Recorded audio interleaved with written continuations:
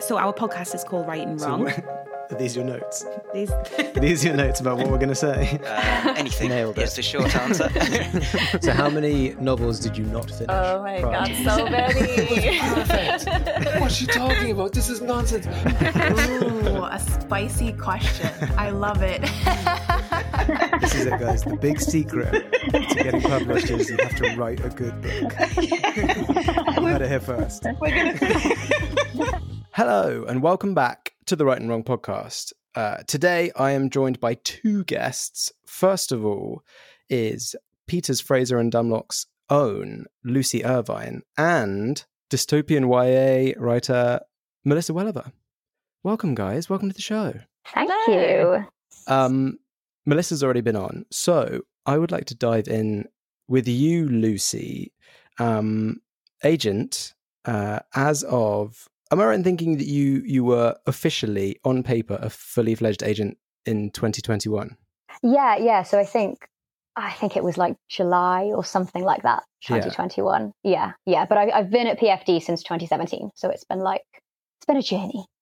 It seems like an incredible trajectory that you've had, because you graduated and then did you go straight into an internship at Agora, which is PFD's publishing arm?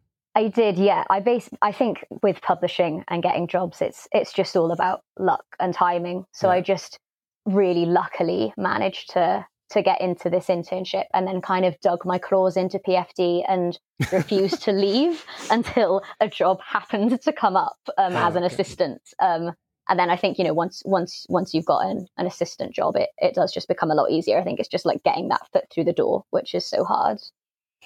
Were you, when you say assistant, was it like assistant to an agent, or was it like yeah. So it was an assistant to Caroline Michelle, who is the CEO here at PFD.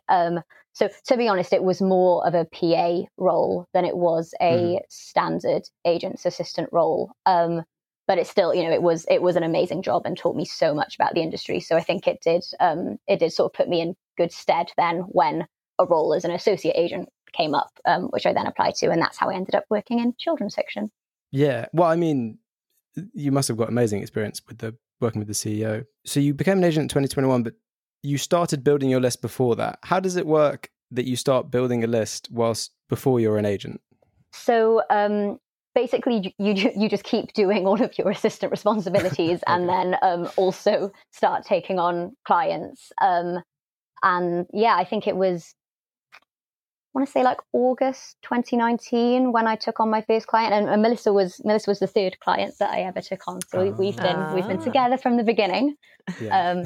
And it's just starting to send books out, starting to meet editors, and kind of I guess make a name for yourself. And then lockdown happens 6 months in, so I've barely met any of my authors, and I've done a lot more deals sort of since the pandemic started, like via Zoom than beforehand. So that's been the same for quite a lot of agents, though. Obviously you've spoken to them, but in terms of meeting them in person, whilst you were an agent, before you were an agent, whilst you were an assistant and you started building your list, do you take submissions at that point, or how are you finding your initial clients?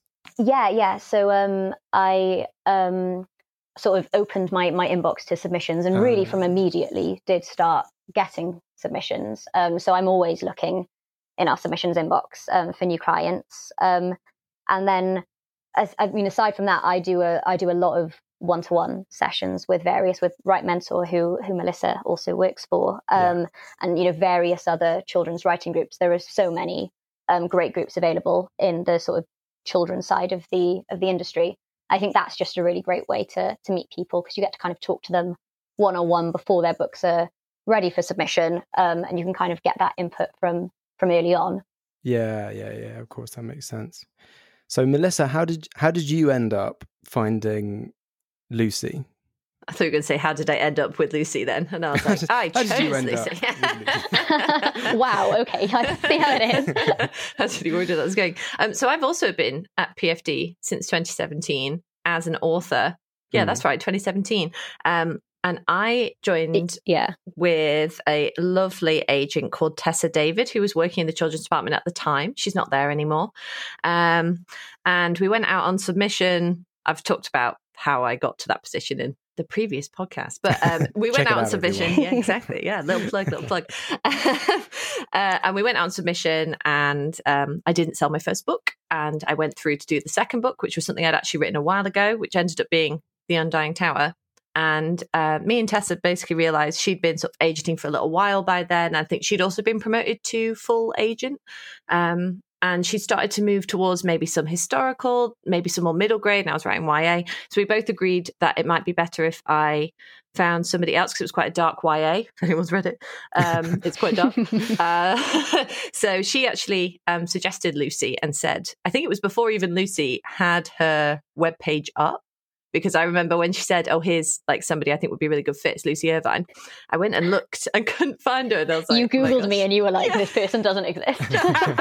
Yeah, I mean, I did not exist really on Google, so fair enough. But what was really funny was when I did type in her name into something else, it came up with a load of my files on my computer. And Lucy had actually sort of been like a second reader for the first book that went out on submission. In like 2017, 2018. Yeah, that when I was an intern. Yeah, I remember that so clearly as well. It was one of the first kind of full manuscripts I ever read as an intern. Yeah. That's so crazy. Yeah. So then here we are. So yeah, we basically got introduced to each other. And then because I was already at the agency, there wasn't like a thing of signing or anything like that. I really want to stay at PFD. And and Lucy really liked my stuff. And we kind of worked together before and it felt like fate. So yeah, that's how it went. You sounds like you'd worked together from afar without knowing. Yes. Yeah, it was really weird. It's fate. It's just like a YA novel. Yes, exactly. But it's a really nice story, and it's nice that you guys finally were united, and I guess your arc was complete. I don't know. Exactly. Yeah, it's like the best sort of like romance arc of all time. Romance being more like about writing, which is much more exciting than romance anyway. Yeah. So here's my question: you it must have been in 2019 when Lucy wasn't technically an agent on paper, right? But from your end, Melissa, was there any distinction at all in terms of like difference in once Lucy was officially an agent versus when she was building a list? Oh, that's a really good question. I don't think so. I did notice, so I've been working for Write Mentor now since 2021. And from about just before that time, and from that time, more people were messaging me on Twitter or sending me emails via my contact form, which is fine because I leave those both open. And I always encourage people to contact me because I don't want to do any work and I'm always procrastinating. And lots of people are asking me about Lucy and saying like, I've got one-to-one with Lucy Irvine and I know she's your agent. And I just wanted to see, like, is she a good agent? Like, do you like being with her? What's she like? Yeah.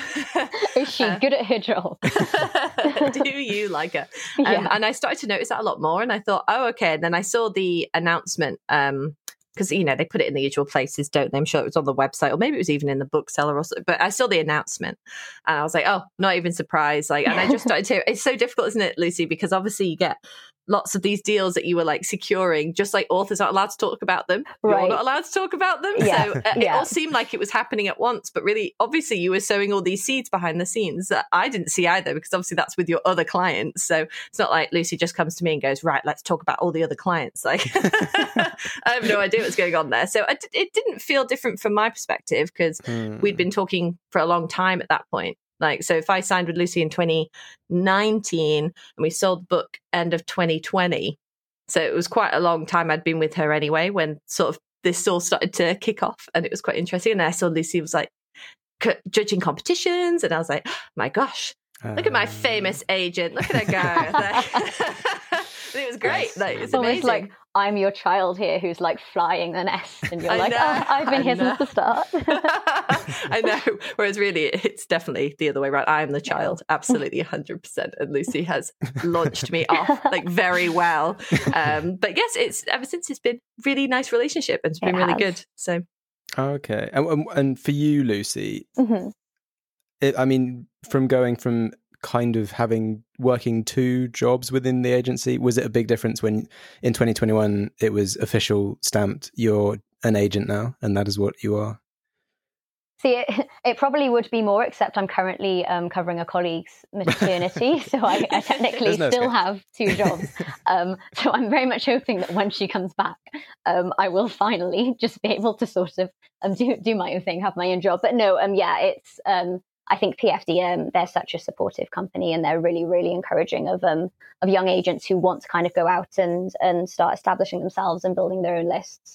So it has been really nice to kind of move through that space and sort of just feel like you have a bit more autonomy. Yeah, I mean, it's amazing that your whole career can be with this one company, and it's quite rare nowadays in a lot of sort of corporate environments where a company will literally nurture you from an intern all the way through to, wherever your career is going. Yeah. So it's nice that they have that support. Yeah, and I think, it's not just me. They've kind of done that. They've launched so many agents' career here, and I think they are really good. I think like half of us started on the internship program and then kind of went on to become assistants and agents. Amazing. So, and there's still there's probably fresh interns now. Exactly. Yeah. Path. Yeah, that's great. Work-wise, between you two, not only have I never had 2 guests before on the show, I've never had an author and their agent. Yeah. So work-wise, how does the relationship work? Are you guys in touch daily, weekly, monthly? Is this the first time you've spoken since Undying Tale came out? I feel like there definitely was a time when we were in touch, if not daily, then like multiple times a week. For sure. But I think that definitely really depends on what is going on in terms of like around that time when we were first going on submission. We were definitely in touch a lot more. And I think, now it really is depending on what is going on for Melissa in terms of what projects you're working on at the moment, what other conversations we're having behind the scenes, which maybe we can't talk about live yet. And just, like what's going on for Melissa. Basically, I'm sort of on call to help as and when I need to be. Yeah, and I remember when we not stopped speaking every day, but we were in super close contact. No, stop speaking at all. It's actually going to turn this whole interview on its head. Everything's going to come out. But when we were talking every day, it was so nice. When I was on submission, and obviously being a bit needy and clingy, I'm sure no other authors ever said that before. And, you need that extra support and chatting about the rejections coming in, and maybe it might be going through to this commissioning team or whatever it may be, and getting updates. And then obviously the book comes out, and it just feel like, oh my gosh, we've not spoken. I think I sent Lucy an email at one point, and I was like, oh, we've not spoken in like 2 weeks. I loved it when you started watching Black Sails, and then you just started emailing me updates with like where you were in the TV show, and I was like, yes, I'm glad we've like elevated just like chatting. Yes, it was so nice because it was such a difference from my usual incredibly nervous emails. So it was really nice to be talking about something else and kind of take my mind off that, but still be in touch with you. So yeah, it was really crazy when we stopped talking so much, and it felt like, oh no, we're not talking as much, but obviously like still BFFs, so still here. Okay. Really excited for what's coming next. So it's all good. I probably, Lucy's right, it depends. So lots of things seem to switch over to your publisher. Yeah. So I end up talking to my publisher, and then every now and then saying to Lucy, like, oh, do you want me to copy you in on this? And she's like, oh, yeah, if you have like X or Y, or like if there's a particular deadline or you're sending back notes, like, oh, I wouldn't mind being copied in just to sort of know roughly where you're up to. So yeah, I think a lot of stuff gets switched over to the publisher. And obviously, if you have a really good relationship with your publisher, it's lovely as well, and you can chat to them. Yeah. So I think that's part of the difference. But mostly I think I spoke to Lucy recently before this anyway. So I should never leave her alone. Like, oh, Melissa again. Do you ever have to nag Melissa for like deadlines and things? No, not at all.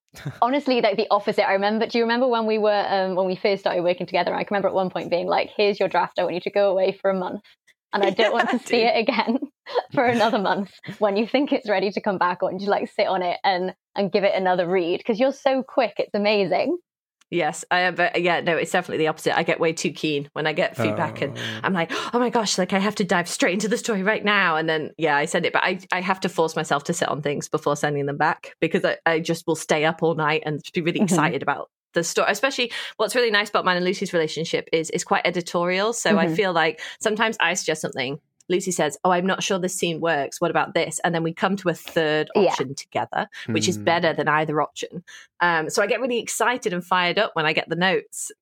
Then usually, I'm way too quick. Yeah, I know it's probably not what sounds a bit nerdy, really. But yeah, no, I'm always way too quick. So I don't think you have to. I feel like we're all nerds here. Like, this is a safe space. That's why we're here, to talk about books and nerdy stuff and pirates and black sails. That's true, yeah. Well, I was going to ask, how often do you guys often come together and work on edits and drafts?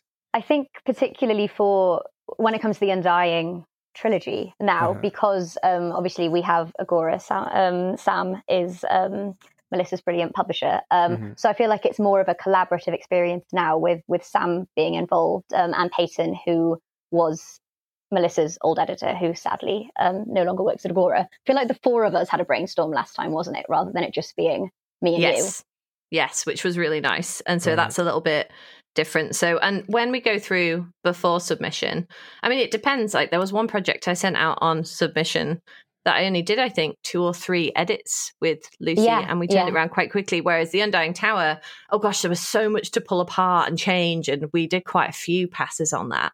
It's quite complicated in terms of number of characters and plot. And, that's so true. Yeah. Whereas the other one that I did for Lucy, I think was like really 2 main characters, and it was very, very different type of book. And also, so maybe that's why it was so strong from the start, that other project. Like, I'm not saying that the Undying Tower wasn't, of course. The Undying Tower is amazing now. you could really see like how you had grown as a writer in between that project and this other project. Oh, that's so nice. Because I suppose as a writer, I always think this, like, I flipping well hope so. I hope like I improve as I go. I don't want my first book to be the best. It's all downhill from here, guys. Everything's useless. So I would hope it seems like a big improvement. So yeah, maybe that was why we didn't need to do as many passes, but we do as many as we need to.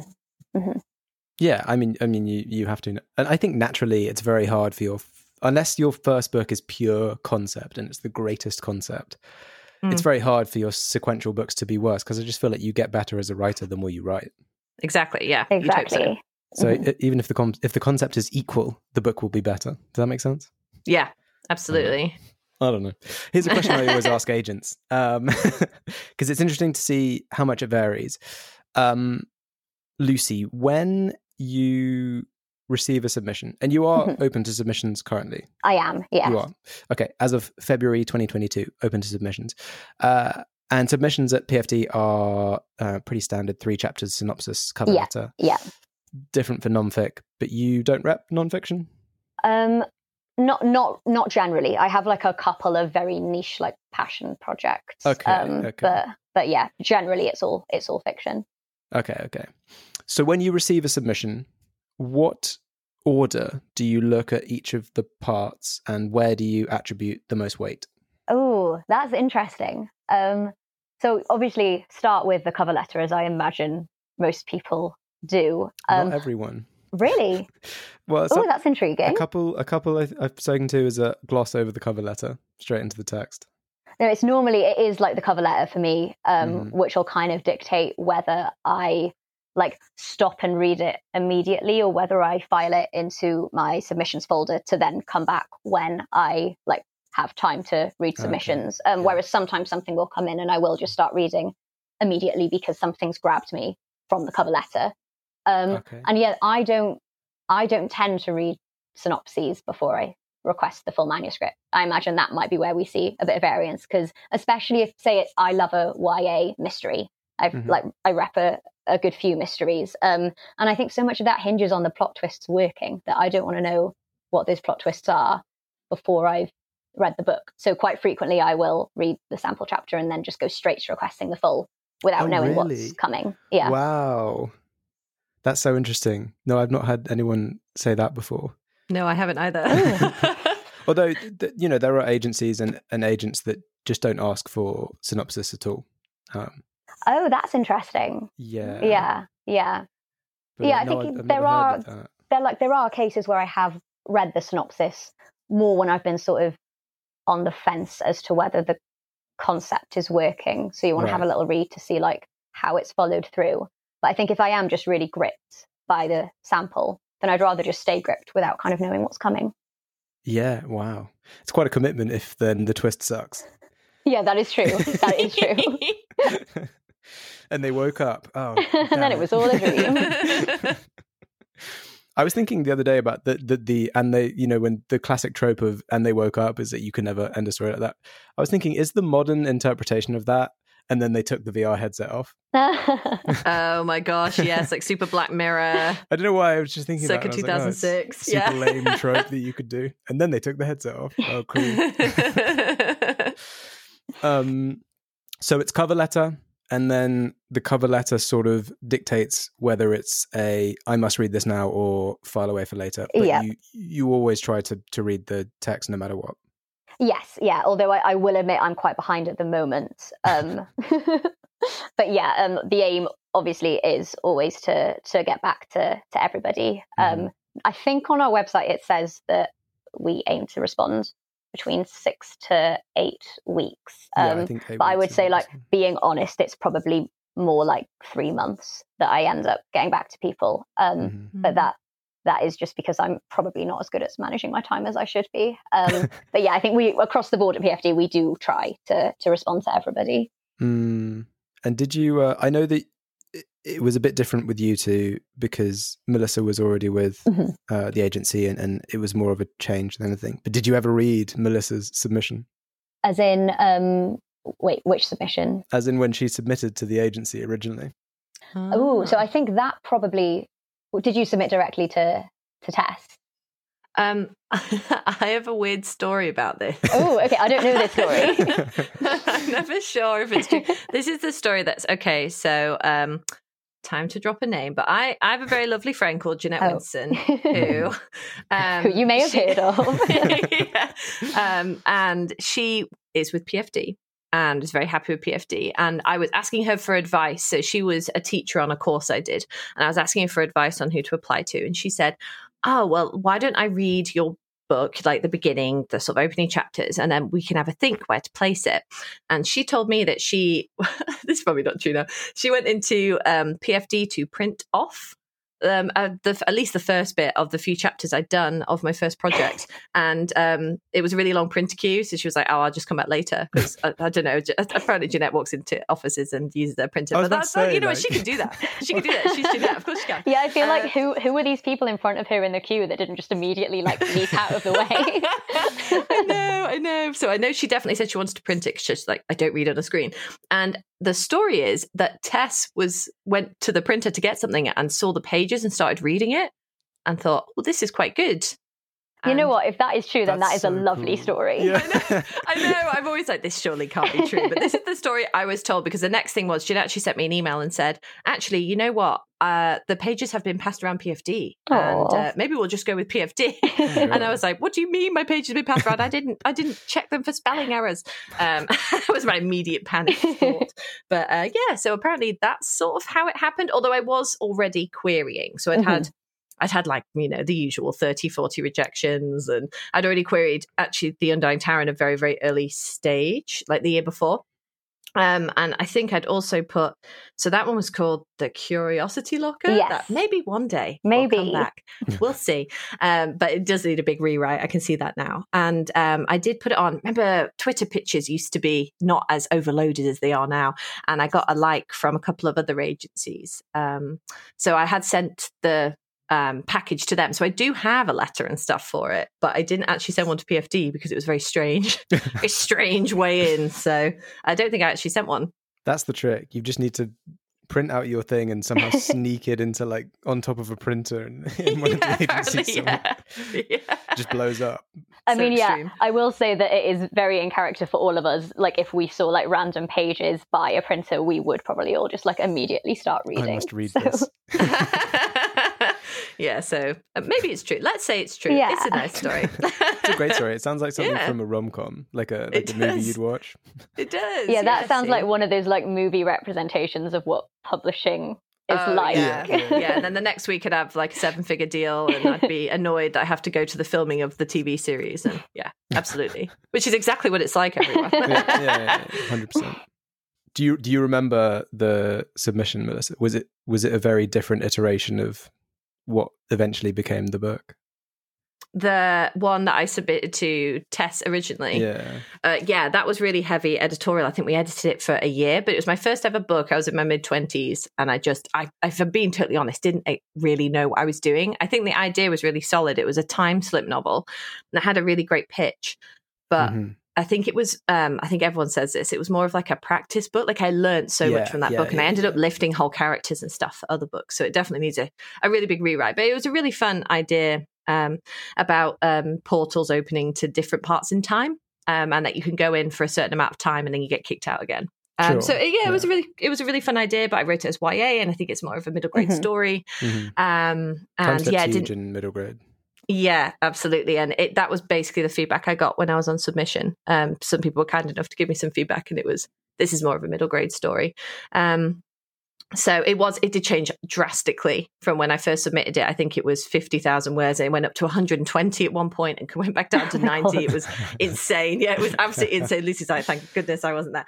It was pretty crazy at points. No, yeah, the version that I read as an intern definitely wasn't 120,000. No, oh my gosh, it was absolutely balmy, to be honest. But it was the second one I'd written, but the first one that I'd actually tried to like hit plot points and stuff. So it definitely was like a practice novel, because the first one I wrote was a very early version of The Undying Tower.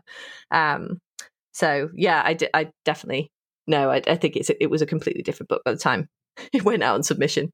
Yeah. And it wasn't even The Undying Tower. It was a different thing, right? No, it was a completely different thing that ended up not selling, which I think is a more common story than, I don't know if people have said when they've come on here, but I think that's a really common story people don't talk about. It's like, oh, I've got an agent. This is an automatic golden ticket to my 6-figure deal. Like, I can't wait. No. And that's just, not always how it works out for just luck a lot of the time, especially if you've managed to get an agent. So you've obviously got something, you've got some talent. And it's really, really difficult. But yeah, that one didn't sell.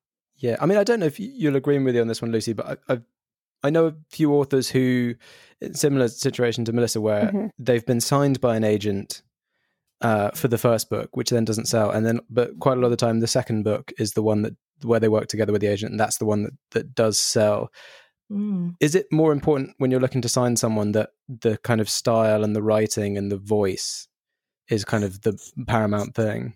Well, yeah, I suppose when you're looking to sign someone as a client, I think the important thing to remember is that you're not signing just that one book. You are signing the author, like as a person, with the full intention that you're going to be working together sort of for your career. So I think it is always really important to sort of ask what other ideas writers have, what else they're working on, sort of where they see themselves sitting. You know, like, are you a middle grade writer who really wants to stick in middle grade, or are you someone that also has ambitions to write across YA? Or, you know, sometimes I've got some picture book authors who also write chapter books. So I think establishing all of that is really important, because especially, to be honest, in the post-pandemic world, it is really tricky out there. So there's never a guarantee that your agent is going to be able to sell your book first time.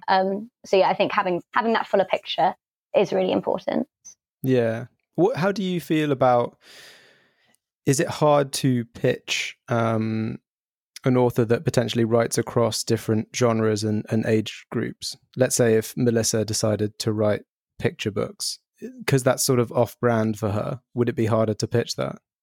Well, I think, picture books, I think, is a completely different craft, really, to sort of YA and middle grade. So I think that would be very impressive, Melissa, if you I have something to propose to you, Lucy, but I don't think it's going well. But yeah, no, I think in that case, it would be firstly like whether his current publisher actually did picture books or not, and then it would be talking about whether that was something that we sort of wanted to try and take widely elsewhere, and those conversations that would have to happen with a current publisher.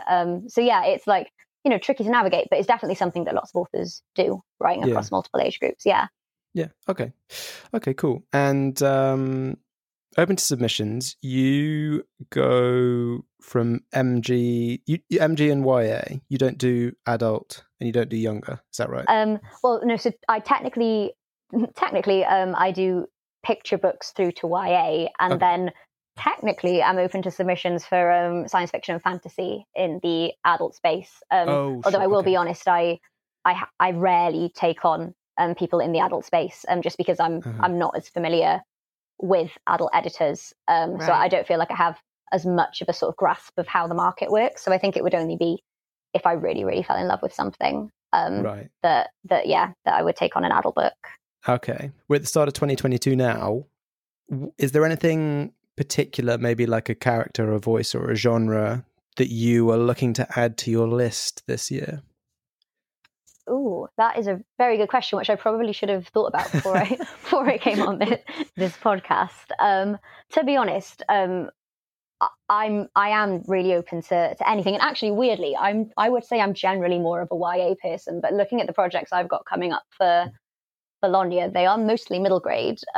So I am particularly keen to find another YA project at the moment. And I think my heart is always very much in the sort of genre fiction, fantasy sphere. So I'm always looking for kind of a different spin on more traditional fantasy tropes. But then, just love a good mystery, love a good contemporary novel, love historical fiction. So I'm quite easy, to be honest.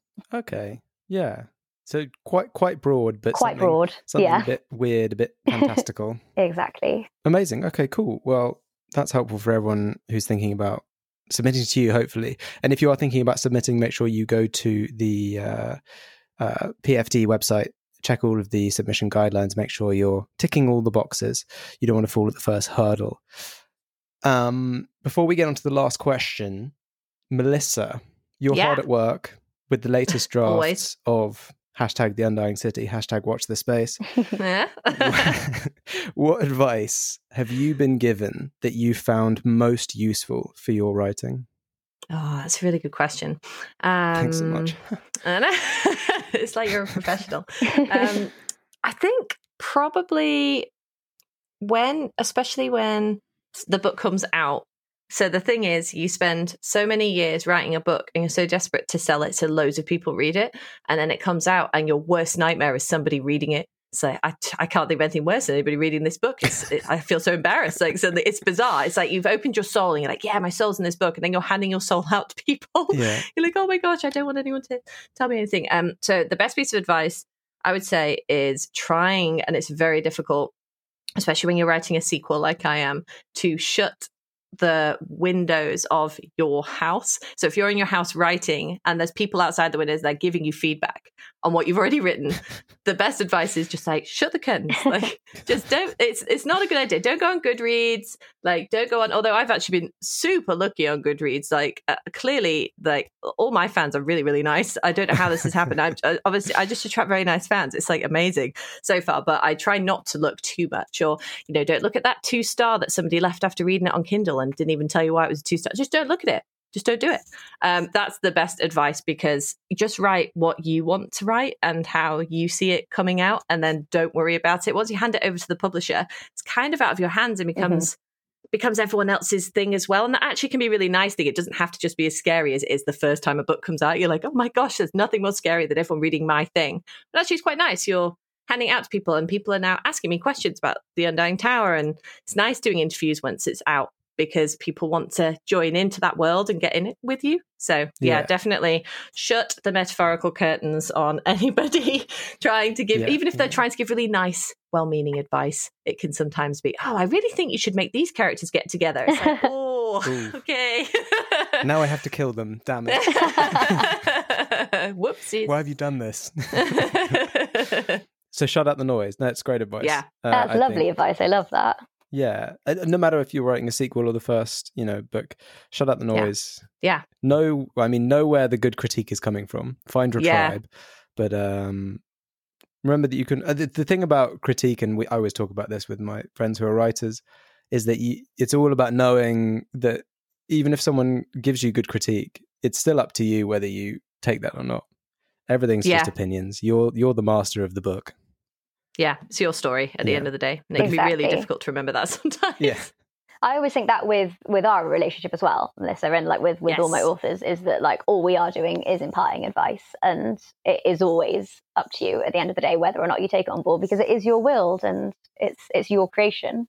Yeah, absolutely. And you just hope that the best agent relationship is the one where hopefully you're on the same page about most things anyway. Mm-hmm. So you could definitely not only trust the critique, but it's actually very rare that I would disagree with something Lucy said. As I say, even if I find a third way to do it, that isn't saying your suggestion. So that's what you would hope anyway, is that you're on the same page sort of artistically. Your visions are aligned, even if occasionally there's the small thing where I said, maybe consider doing this. And this is like, no, actually, that's really important to me. And it's like, okay, cool. Well, we'll find another way to make it work. Yeah, exactly. Yeah. You're in on it together. Yeah. Yeah. Beautiful. I love that. And the same with editors. Editors know what they're doing. So They do. Absolutely. Have a listen to them. Hopefully they don't force you to do something you don't want to do. But that brings us to the final question, which Melissa has already answered in a somewhat esoteric and amusing way. I do feel like you should repeat your answer, though, for people who didn't watch it first time round. Tell us, Melissa, what book did you take to the desert island with you? Well, as people know who read my stuff, I am a survivalist. Okay, and if I'm on a desert island, I'm not picking up a Build a Raft for Dummies because A, that's lame, and B, I wouldn't understand any of the engineering. So I took the Argos catalogue so that I could rip it up for firewood kindling. I have like something that I can look at and remember the good times of civilization, and it just reminds me of back home, and I see little people and I can give them little names and stuff and completely go into my own world. It'll be great. I could plot a whole book using the Argos catalogue. So I said the Argos catalogue. The Argos catalogue. Yeah. Which, does it even exist anymore? No, sadly, it does not. So I'd have to bring a really old one. Yeah. That would be so sad. Yeah. Yeah, it's all digital nowadays. It is, yeah. Maybe I could take an iPad then and then just call someone. No, but then finish with the Argos. It would die in like a day. And then what would you do? So true, yeah. Oh, no. Yeah. But Lucy, if you were stranded on a desert island by yourself with a single book, which book would you take with you? See, this is really funny because we ask our potential interns this in interviews, and I am interviewing interns this week. So just today, I've been asking people this question. So I've been thinking a lot about like how I would answer it, and whether you'd go with like your favorite book, or whether you go with sort of a really long book that you've always wanted to read, and you think, okay, well now I'm stranded on a desert island, like now is the time. But I think if I'm being fully honest with myself, and this is embarrassing, but what I would want if I was stuck on a desert island would just be like a comfort read, and it would just be a book that I know completely inside out. I know what's going to happen. I'm just using it as a coping mechanism. And if I'm being really honest with myself, that would probably be a piece of fan fiction. So what I would take to a desert island would probably just be like a bound copy of my favorite fan fiction. Yes. Oh my gosh. What is your favorite fan fiction? Yeah, I need to know that. See, that would be telling. Oh, it's like 50 Shades of Grey. It can't be any worse than mine, which is Coronation Street fan fiction, where God. two of the gay characters were vampire hunters. That is amazing. So good. Why is it always vampires in fan fiction? Because there aren't enough vampires in fiction, okay? Yeah. We need more books about vampires. Apparently they're coming back. Did you read that bookseller article? They're coming back this year. I'm excited. That's right. I'll just start a new Word document now, guys. Okay, actually, this is a good point. I was thinking on this. If anyone wants to send me a werewolf piece of fiction, because I feel like we've just had a lot of vampires, right? But like, has there been a big YA book that's centered like purely on werewolves? They're always secondary, aren't they? I feel like they always come second to the vampires, and like, why? I think they need their time to shine. Yeah, it's creaturist. Not since Teen Wolf, I guess. Yeah, Teen Wolf, that was amazing. A book of Teen Wolf. Oh, yes, that. I want to read it. Well, we're about to get Blade, right? Blade's coming back to the big screen in the MCU. Yes. So, vampires ahoy. Amazing. Well, thank you so much, Lucy. That's a great answer. And I wonder if any of your interns will listen to this and take what you've said on board. Yeah, when I do for the rest of the week, when I'm doing this, I'll be like, well. Well, I actually like fan fiction and I can't tell you which one. And thanks, Melissa, for coming back on and hanging out with us. And the two of you just kind of talking about how your relationship works and how you met and all of that jazz. It's been great. Yeah, I loved it. It's been so nice. It has. Yeah, this has been a lot less scary than I thought it would be.